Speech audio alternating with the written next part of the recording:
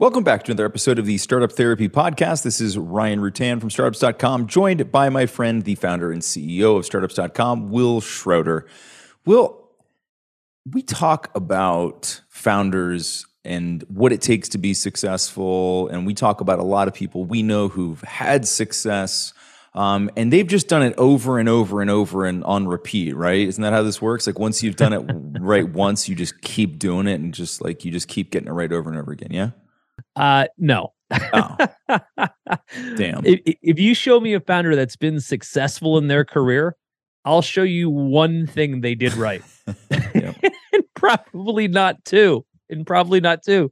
I think we've got this myth that founders who've been successful, number one, start off successful and keep being successful. We always hear the tired trope of, I started from the bottom and I had to fight my way through and eventually I made it and became like we get that. All founders have that story. But beyond that, what we don't really tend to hear or take away from this story, and I think we should talk about today, is how most founders in the span of their career, and let's talk about like a 30 to 50 year career, 30 if you retired early, 50 if you're just everybody else, probably did one thing, had that one moment that was the make or break for the rest of their career.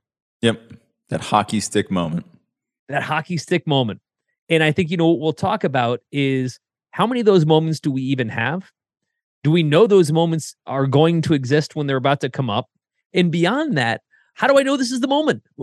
That's the thing, because even in the moment, sometimes as it's happening, it's not clear that this is actually the inflection point.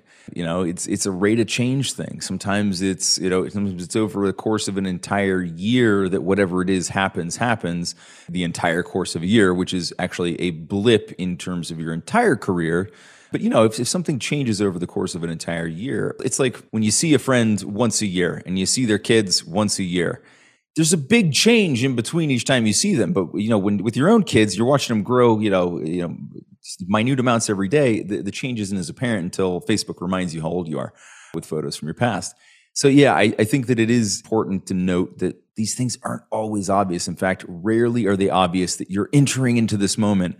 I don't know that I've ever talked to a founder who's like, I think I'm about to hit my inflection point, and then it actually happened. I've definitely heard people say that. It was usually followed by absolute flatline. They're like, this is it. We've found it. We've struck, we've got lightning in a bottle here. This is it.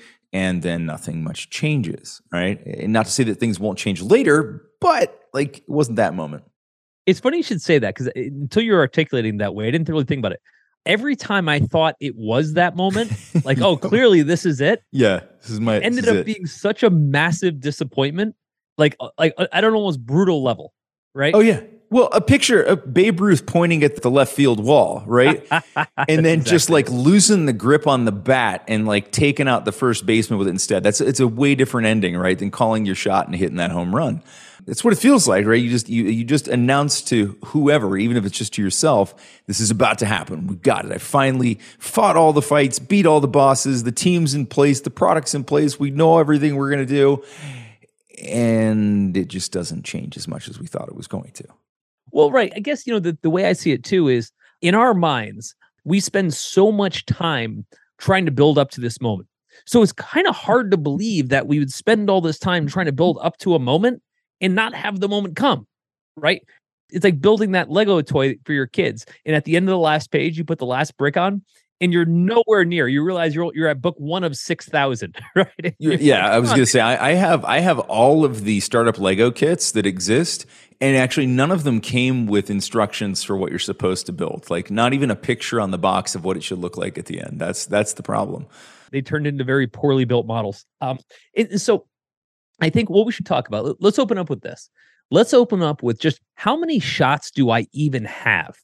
So part of that is we all think it's just this one shot. I just raised money. I just had an idea, etc. This is my shot, which could be true. I mean, for what you want to do, you may run this thing, it may go out of business, and then maybe the last time you ever do a startup again. The problem is we don't know, but we all think it's this one shot. In your mind, if you think about how many shots a startup actually has or a person actually has, how do you think about that? If you're consoling a founder. Yeah, I mean, we've talked about this before, which is that a big part of this is just being around long enough, right? Just making sure that we get to keep going, right? Setting that runway off to the vanishing point so that we never have to worry about hitting it, so that we're around long enough. So I think that there's such an interesting paradox here in that we have the ability to take lots and lots and lots of shots if we set it up right. And of course, we kind of have to believe that not every shot we're taking, not every little action that we're doing, I don't assume that the piece that I penned this morning is the inflection point, right? It's part of the overall thing we're building that leads to that. But that's one of a little shot. But let's talk about, if we're talking about the bigger shots, like the big plays, the big hires, the product changes, the pivots, if you'll pardon the term, those things, there's such an interesting paradox there in that, like, we can take a lot of them and we have to believe that they're going to have an impact, but we don't necessarily know which one it is that's going to get us there. Right. And here's the paradox. We only need one. Right. We right. only have to be right that one time, as you said. We just got to get it right the once, create that inflection, and then we're off to the races. So there's this weird imbalance between the amount of inputs that it takes and the number of outcomes that it actually creates. And the maddening part of this is that we're never quite sure which one's going to be the one, right? Agreed. Let's add a couple other pieces to this. Let's add perspective. How much time you've had on the planet to understand how many shots you do or don't have. I'll give you an example. When we're in high school, we think every single thing that's happening to us at the time is such a life-ending moment. If we don't get asked to prom, it's like our whole lives will end, right? My son Will is 6 years old. What I love, something he says all the time, he always references things like back when I was a kid and I used to do this, right? He's talking about last year. It's such a beautiful reminder that his entire perspective of the world is less than 6 years. I mean, if you think about how many cognitive years he actually has in there. Yeah. And so he looks at last year as being like this whole massive epic in his life. Now, you stretch that out and you go into our adult careers. And let's reset, because we've talked about this. Let's move to, I'm 25 years old and I'm like, I have to hit it here, because if I don't, I'm a quarter of a century old. Right. But 3 years into your professional career. Exactly. And that's sort of what we're starting to talk about. When you haven't been on the planet long enough as a professional, I'm not talking about as a human, as a professional, and you're 3, 5, 10 years into your career, you don't have perspective yet.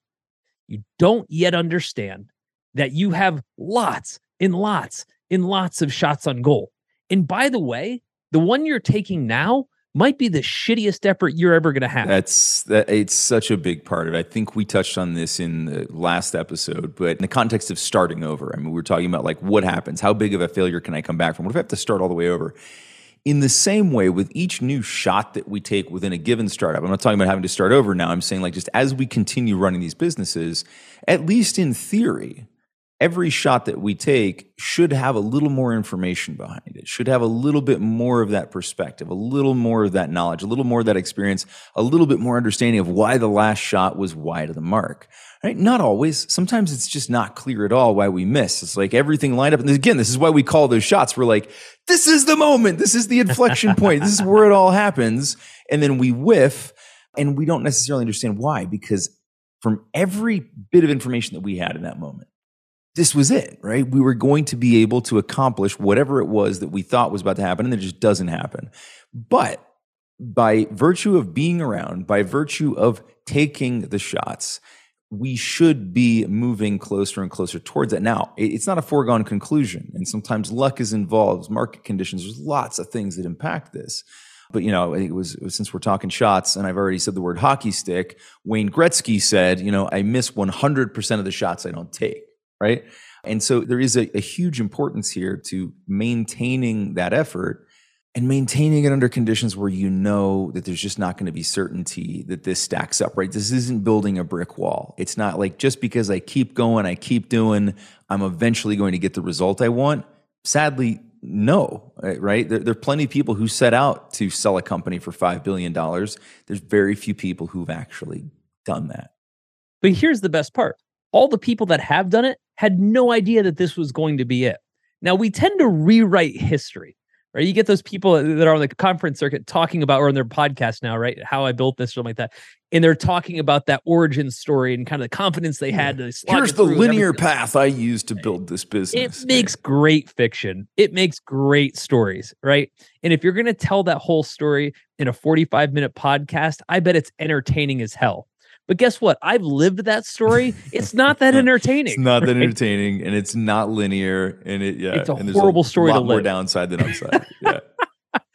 But all along the way, the one key element that we're talking about here is we never knew which one was going to be our shot. And often what looked like our shot never worked out to be what it was. I'll give you an example. When we took our agency in 1997 and we merged it with another agency from across town, that other agency had been around for 20 years. The partners at the time were in their mid to late 40s, old guys, right? And their hope and their dream at the time, Watch it. yeah, right. Their dream at the time was that if they could all retire by 55 with some, at the time would have been a very small amount of cash, they would have been very happy. And I always thought that was amazing. And I was, rooting for them. There's no way they could have possibly known that in that same year, when they were like 7 years from retirement, thinking like, this is pretty much what it is, because we've been working on this agency for 20 years, not to mention all the stuff we did before that, that like a year later, we'd win $250 million a year account, right? I mean, to put that in perspective, right? Like nobody saw that coming. Nobody saw it coming. And when I talk to founders who've had that moment, it's everything we keep describing. When the moment came, they never knew it was going to happen. They'd hoped it would happen. They'd worked toward it, but none of them knew that that was the moment. Conversely, when things went south, they didn't know that was the moment either. This is this really weird thing. And I think that's where you're headed. This is not a sequential process, but we're used to sequential processes, right? Our whole life is based on sequential processes. We're built on, here's the formula for achievement. We start in kindergarten, we finish in 12th grade. If we're fortunate, we go to college. Beyond that, we get a shitty job. We start and hopefully work up to a better job. It is a very obvious pattern that we're used to. Here's the difference. If entrepreneurship, if being a founder were like being in school, we'd go through kindergarten, we'd tough it out, we'd get to 12th grade, fuck up 12th grade, and be back in kindergarten and have to start all over again. And then sometimes make it to 5th grade, then get kicked back, sometimes make it to 8th grade and get kicked back. We do not think like that. We actually don't believe that the world can work like that. Yet that's exactly how this works. Exactly how startup world works. Yeah. And I think that's, it's not sequential. We don't know when the wins are coming. To your point, like, you got this company that's been around for 20 years without even any real hope, maybe, that anything like that was going to happen or aspiration. But what they did do was stay around long enough to be able to take the shots.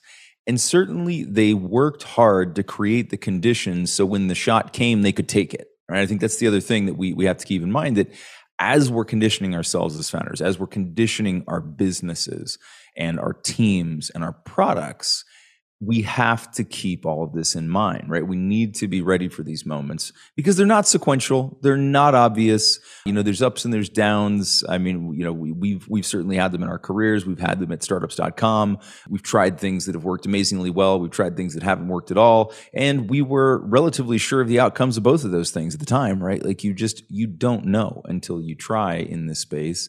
The beauty is that you get to keep trying. Right? Unlike a lot of other things where failure in career can be absolute, right? Amputate the wrong foot as a podiatrist, it tends to be game over, right? You don't get to come back and do that again, Right. But in this space, we can make big mistakes with our product and we get to do it again and again and again, right? Like you said, we might have to go back to kindergarten, but we have that privilege. We get to do that. Something that's really funny about everything we talk about here is that none of it is new. Everything you're dealing with right now has been done 1,000 times before you, which means the answer already exists. You may just not know it, but that's okay. That's kind of what we're here to do. We talk about this stuff on the show, but we actually solve these problems all day long at groups.startups.com. So if any of this sounds familiar, stop guessing about what to do. Let us just give you the answers to the test and be done with it. Let's play that out. So let's make it relevant to some of the folks that are listening that are wondering if this is their moment. Here's a way to think about it. Let's say in your 20s and you haven't had any other moments. Like this is kind of it. It's your first, shot on goal in life. and you raise some money and you're like, hey, this is going to be great. I've seen other people in their 20s do it, etc. Now, you have the benefit of, if this doesn't work out, the whole rest of your life to do it again. Let's fast forward. You're now in your 30s. Maybe some of the swings you took in your 20s didn't work out, or maybe you didn't take any relative to being a startup. Maybe this is your first time in the startup game. And you're like, I really hope it works out. Couple things.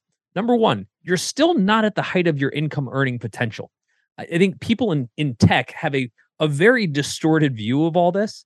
We tend to think that if we don't make it by 35, we're some kind of dinosaur.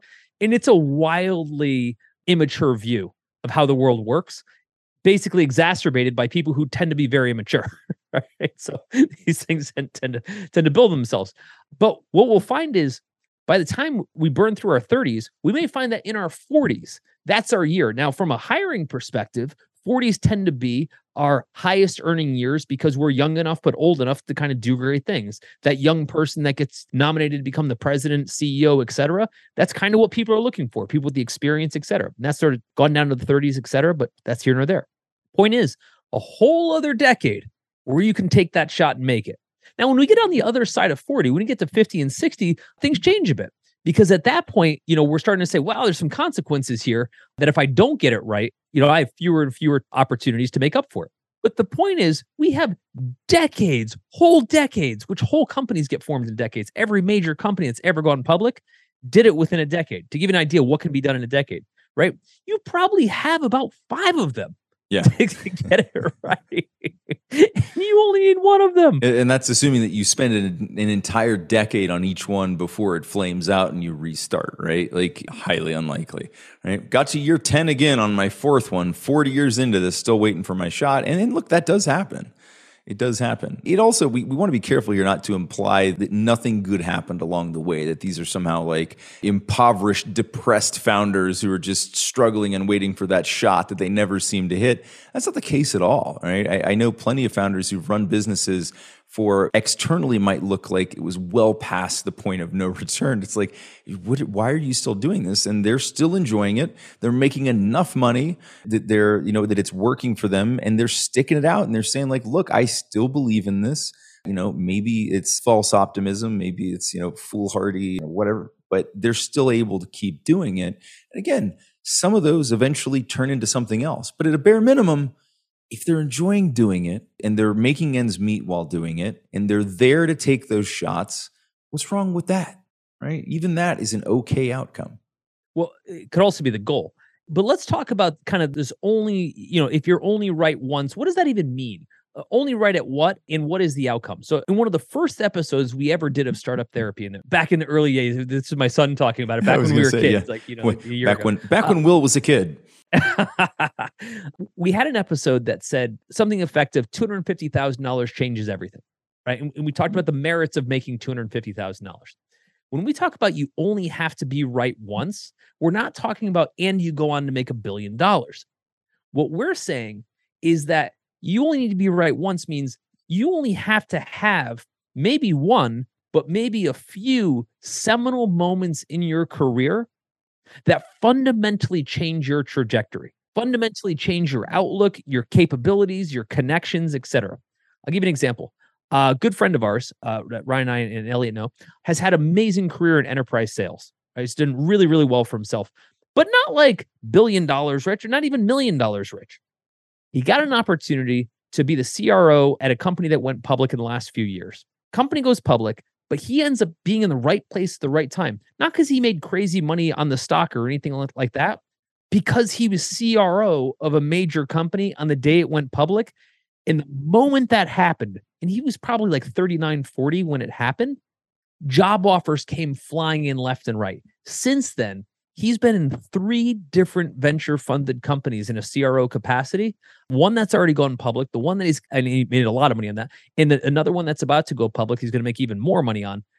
His one shot was the time he was the CRO for a major company when it went public. If you asked him a year prior to that, whether that was going to happen, he had no idea. Nor the impact on the tail end, right? That was going to forever change the career trajectory, change the resume, change the job offers, change everything. Now, I'm no oracle here, but I got to admit, I called it on this one. And I pushed really hard with him. I do. I remember. Yeah, because there was a conundrum there around whether to take that role or not. And he said, well, I'm not really going to be able, like the stock's the story's already been told. I'm on the tail end of it. I'm not going to make enough. And I was like, dude, does not matter. When you have that company in CRO next to your title and it went public, everything will change. And sure enough, calling card. Yeah. Right, oh my God. Right. And he never had to do it again. Let's talk about that. Never had to do it again. In 1997, the first time I kind of sold my agency, I was now guy that sold agency. I never had to do that again. In other words, I sold other companies after that. It didn't matter. That was the career changing one. I only had to do that once. I only had to break the seal once. Right. And you've got the credibility, you've got the experience, and that opens lots of doors. And so I think, again, we're talking about it in terms of you only have to make $1 gazillion once. By the way, also true.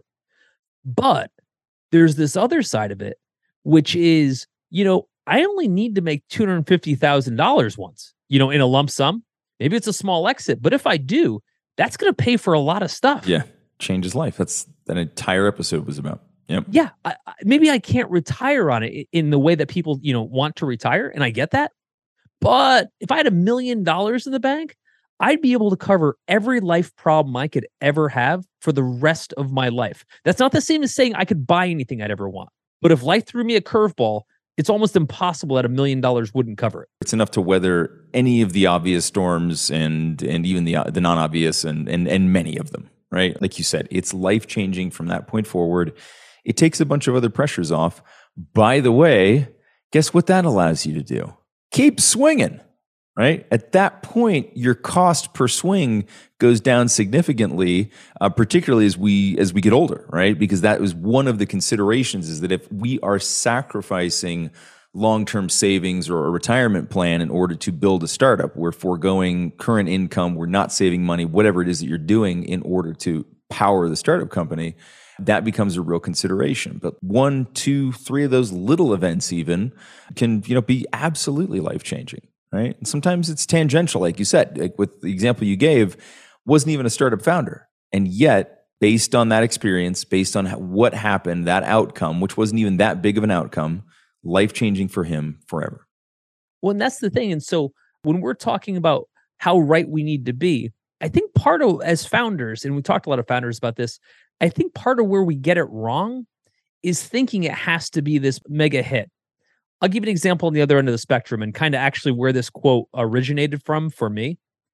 Years ago in an interview, I heard Mark Cuban say, you only need to be right once. Now, let me give that context, because a lot of people don't really know where Mark Cuban came from, right? But I grew up at the same time he did. He's older than me, but I still grew up at the same time he did. So I was there from a business perspective at the same time he was. Mark started a company none of you have ever heard about called Broadcast.com. How do I know you haven't heard about it? Because when it sold, I hadn't heard about it. And there were no companies you hadn't heard about it back then. This is .com boom era. He sold it reportedly to Yahoo for $5 billion. $5 billion back then, by the way. That was like over 20 years ago. That's so much money. Yeah. I mean, so much money. Now, at the time, Yahoo stock was doing very well, right? And Yahoo actually ended up growing incredibly. And that's a whole other story. But point is, Mark Cuban has never made that much money ever since. Not even remotely close. And he's not shy about that fact. That's why he made the quote.